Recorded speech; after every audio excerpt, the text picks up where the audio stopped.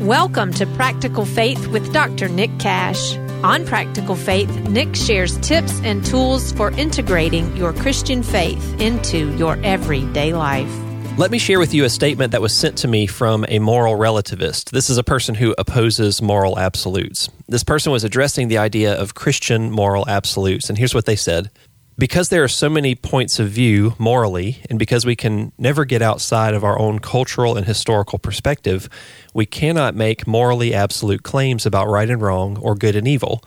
We must be humble and generous in our judgments.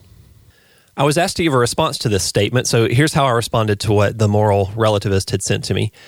First of all, such a statement projects a lack of humility and generosity upon every moral absolute holder, which is an unreasonable generalization.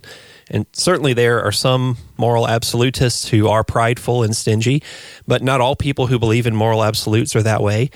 And certainly for those who truly follow the Jesus of the Bible, the character traits of humility and generosity that you've listed, those are two of the primary markers of our belief systems in our lives. So I would ask you, please don't judge all Christians by those who pin a badge of Christianity upon their very un-Christ-like pride and stinginess. Second, let me appeal to simple logic. So the statement that we cannot make morally absolute claims about right and wrong is itself a morally absolute claim. So the argument itself is illogical from the start. And even to require that we be a certain way in our judgments, remember the relativist had said to me, we must be humble and generous in our judgments.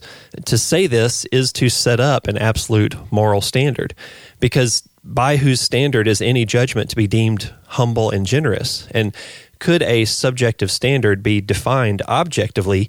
Who would then be qualified to render such a judgment? Thirdly, just linking ourselves together as people, if we try hard enough and if we're honest enough, we can all find something around which we will agree there is a right and there is a wrong. We may draw different lines about where exactly right and wrong may lie, but at some point we will reach a common denominator of some kind. And if that is the case, then there must be some kind of objective standard out there for right and wrong. And we must be able to agree on it, and we must be able to be held accountable to it outside of ourselves. And so let me ask this question. Where could such a standard come from? And who could provide the accountability for that? Because both the standard and the accountability must exist outside of us. They must have been created by someone who is not us, and who is set apart from us, and who sits above us, both morally and ultimately. Now, as a follower of Jesus and as an adherent to the Christian Bible, my answer to those questions is God. God created the standards. God provides the accountability. And amazingly, God also freely provides the path of redemption for all of us standard breakers, myself included. He has done this through the sacrificial life, death, and victorious resurrection and ascension of His Son, Jesus.